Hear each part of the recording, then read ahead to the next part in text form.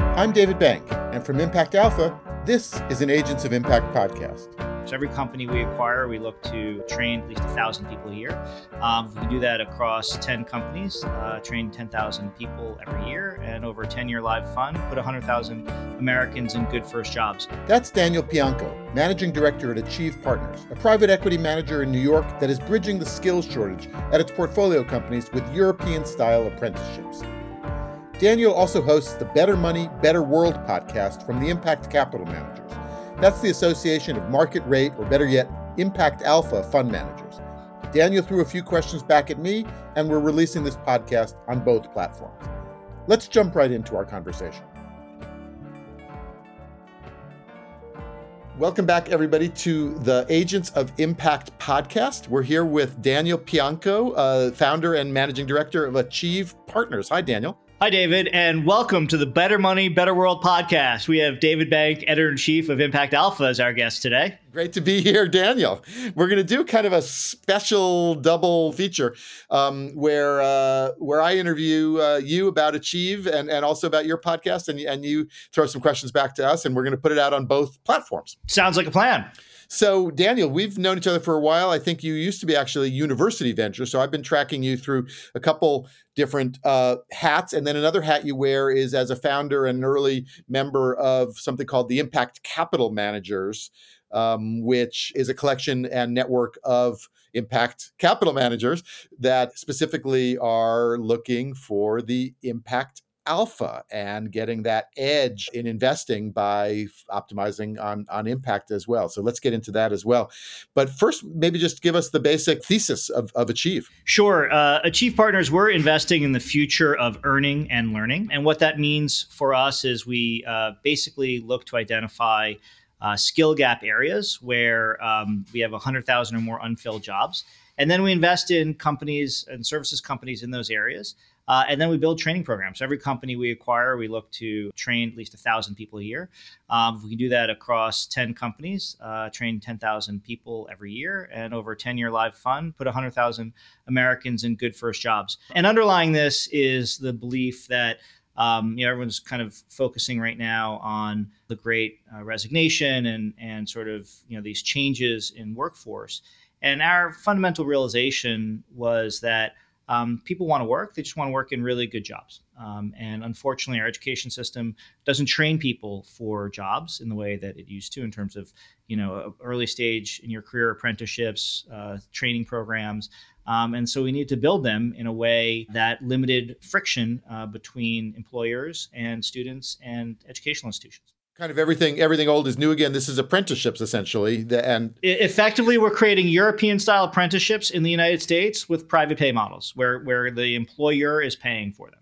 The employer is paying for them so that the students or the trainees can get a step up in their career without incurring a lot of student debt or whatnot. You were telling me it's sort of an interesting evolution. First of all, it was the first model was the first model, I suppose, was the apprenticeships. But once that fell apart, it was basically people were on their own to get themselves trained and ready. The second was these kind of income share agreements, which became sort of popular for a time. And maybe you didn't have to put up the money up front, and you'd pay it back over time once you got a good job. And there's some appeal to those things. You're saying we've now evolved even beyond that, given the supply and demand in the labor market.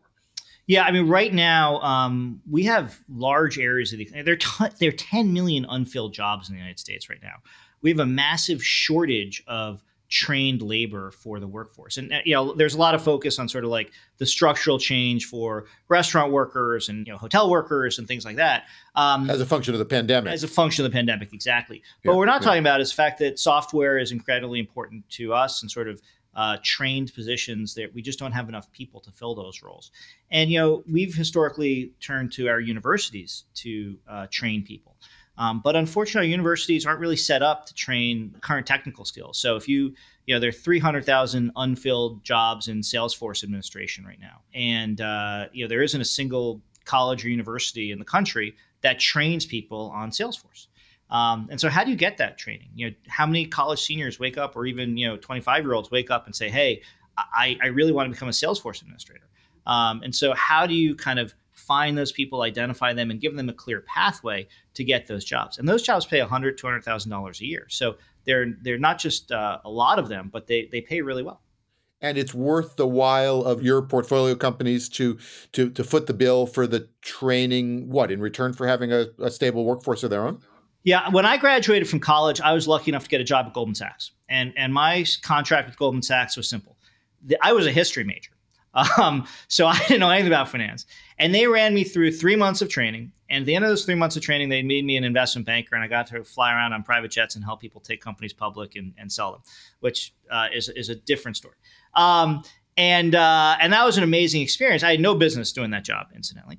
But I made a commitment to Goldman that I'd stay for a 2 year period. And so it's not dissimilar from that. Most of the time, what we do is when we recruit people, think of it as like a 2 year training program.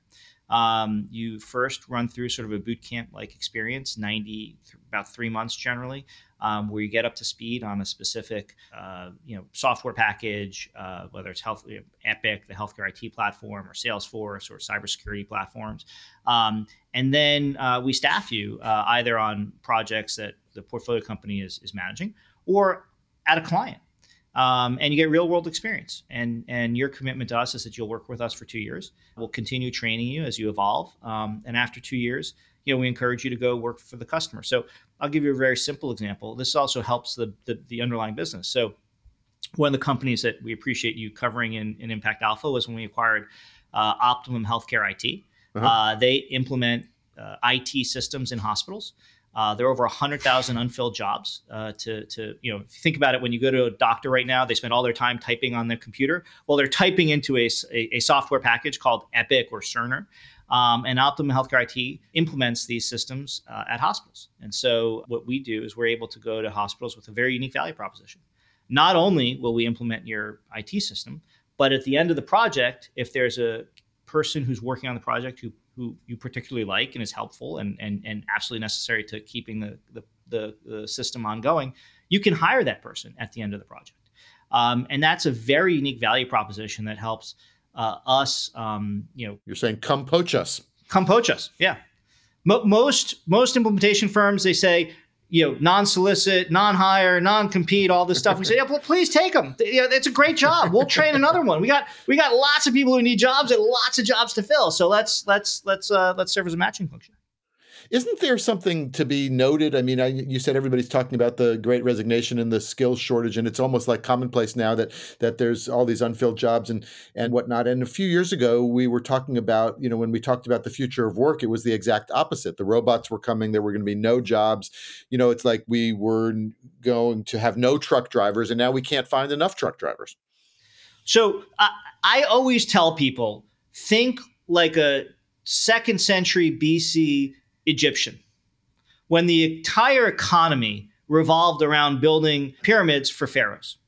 And the entire ecosystem revolved around who the best stonemasons were, who was carving the best. There was a bunch of manual labor. And if you told people, 2,000 years from now, you would have machines that do 99% of the work, people would say, oh my God, what would you do in this new economy? 65% of jobs today didn't exist 10 or 15 or 20 years ago.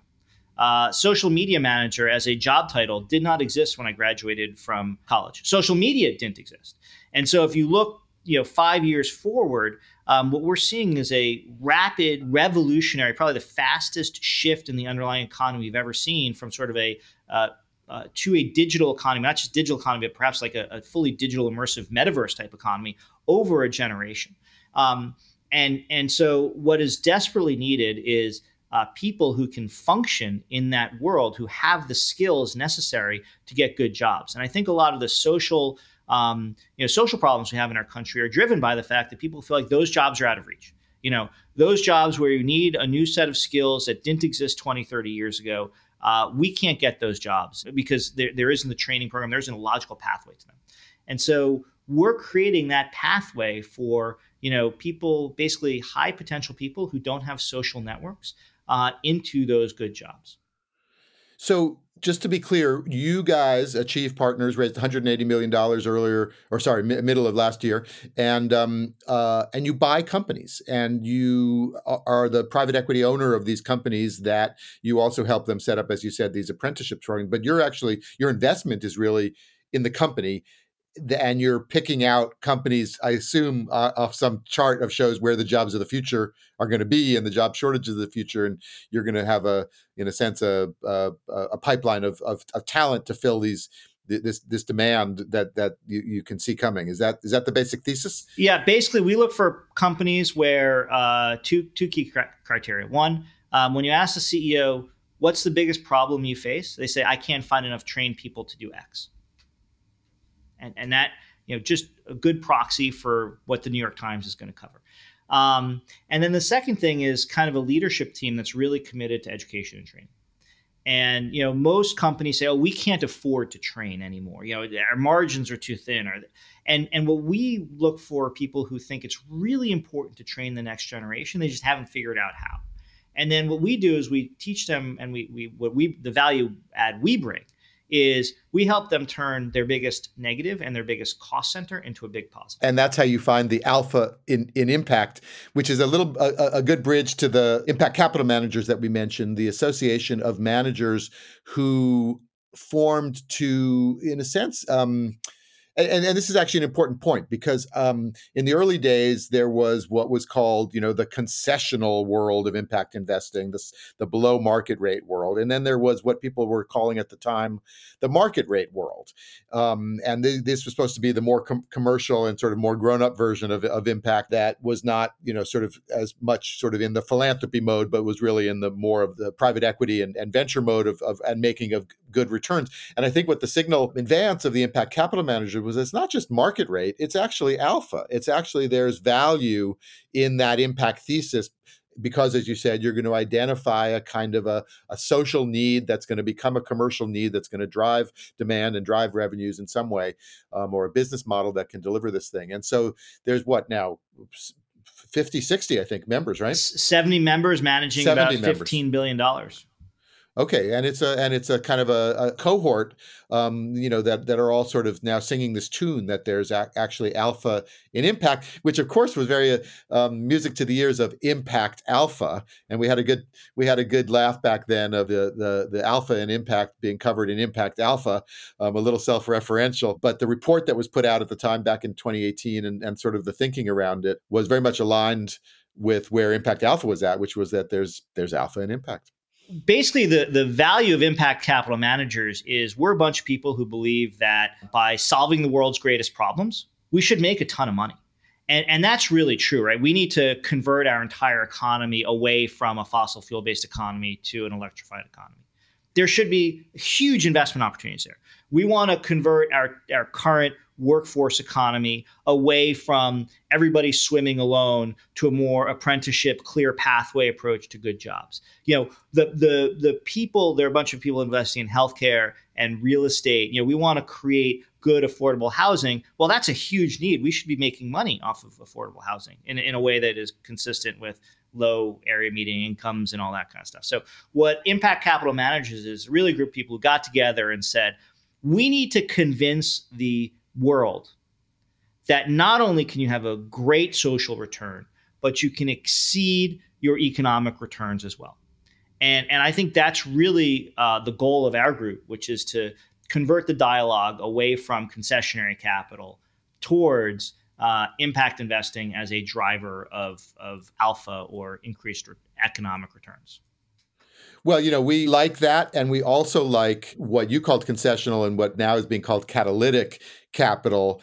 And we always try to be the Switzerland or the bridge to say that there's, different people can play at different parts of the spectrum, as folks have called the spectrum of returns, and that there's a need for different kinds of capital. And in fact, we always say that the alpha can be collected in the form of impact as well. So and in fact, I saw back in the report that you guys put out in 2018, there was lip service at least paid to that notion that there were investors who could put and had the flexibility and essentially the luxury to be able to put concessional capital to work, whether it's philanthropic money or just high net worth individual money that wants to look for an impact. As long as you're getting that impact, you're the investor, you can take your returns however you like.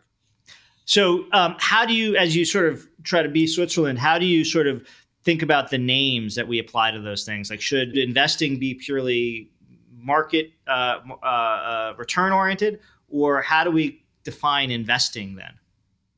Well, yeah, I know you actually.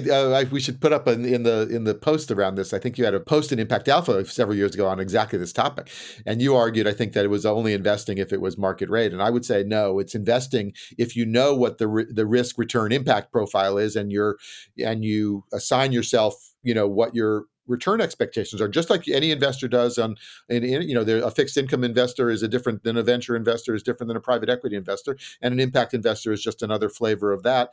As long as you define what returns you're looking for and you do it in a rigorous and serious fashion, you're not just giving money away for, sort of to, suit your own, fancy or something, but you're putting capital down on a serious thesis and measuring and the returns, I think, is investing. And, so we even go so far as, some grants could even count as that. But generally speaking, we think it's, the capital has to get returned in some way, almost a little bit as a scorekeeping mechanism to see whether the thing is working, right?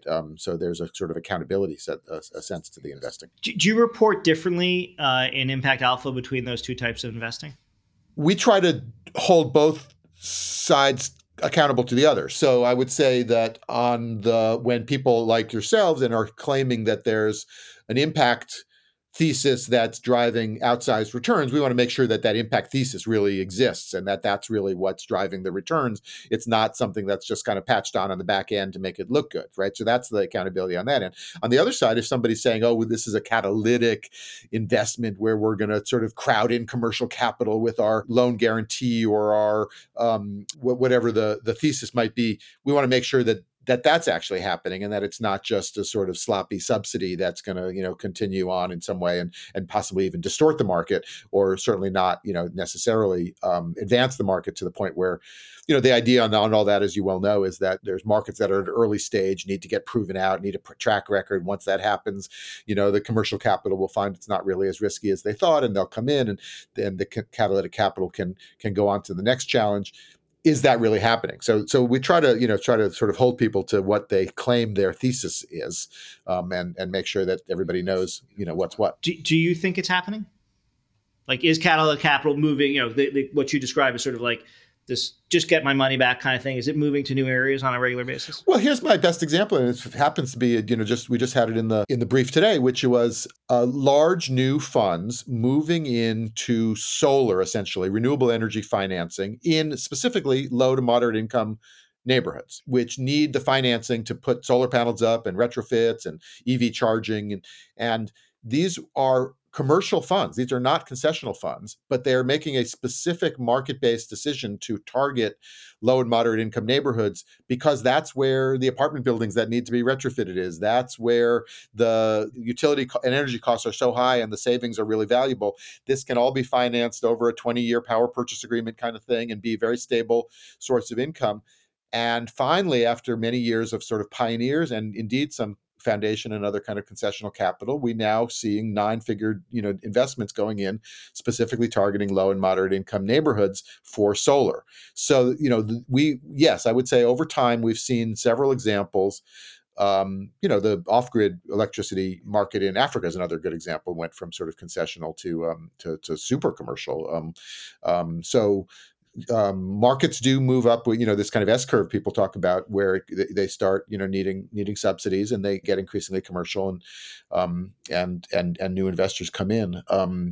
Now there's some cases where it doesn't work, so that may be your point. There's some cases where things get mired in sort of subsidy, and there's some cases where they basically the numbers don't work out and you never will get out. You'll always need a permanent subsidy, probably super low income housing, affordable housing, might need a Section 8 kind of government subsidy, for essentially ever, just because of the income characteristics and the housing costs. My point is slightly different, which is I think it hurts the ability for impact investors who want returns to raise money from limited partners if other things are called investing.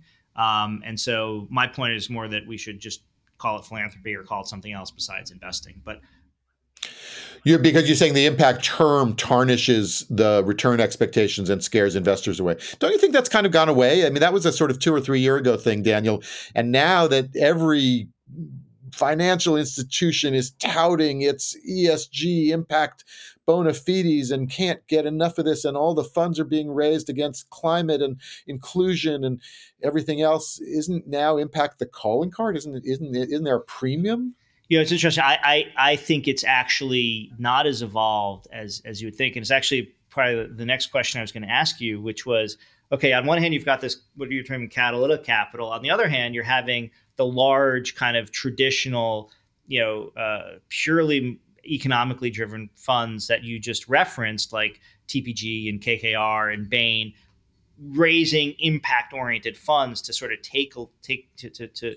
So how do you kind of report on that as on the other side of the equation? So if you got Catalytic on one hand and sort of KKR on the other, and then this kind of crop of more independent investors of the impact variety, and now you're kind of getting it.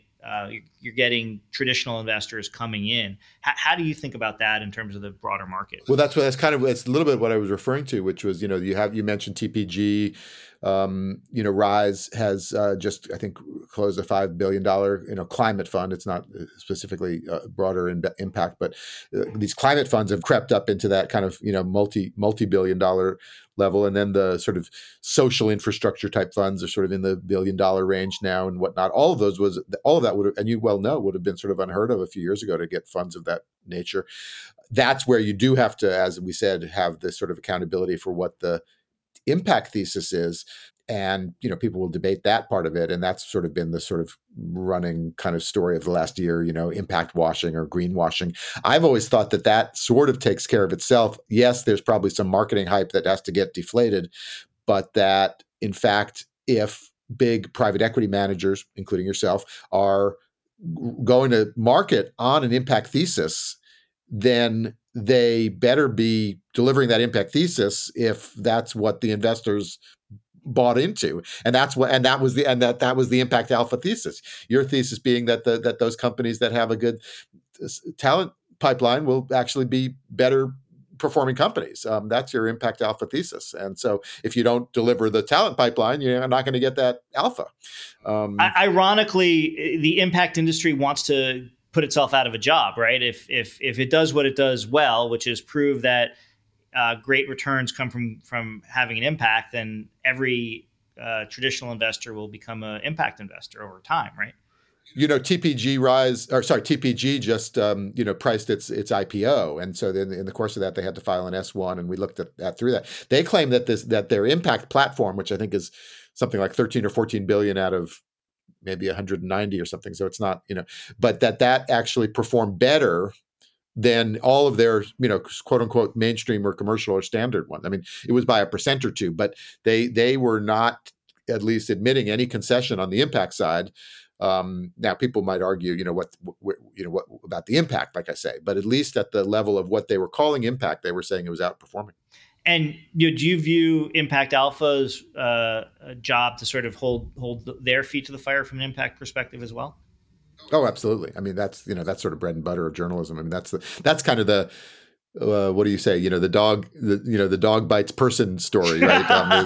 Is the big impact, is the big private equity firm. Now, what I will say that it's important point which we always make is these big firms can't just get away with claiming the impact of their impact funds. They have to take stock and accountability for the impact of all of their funds.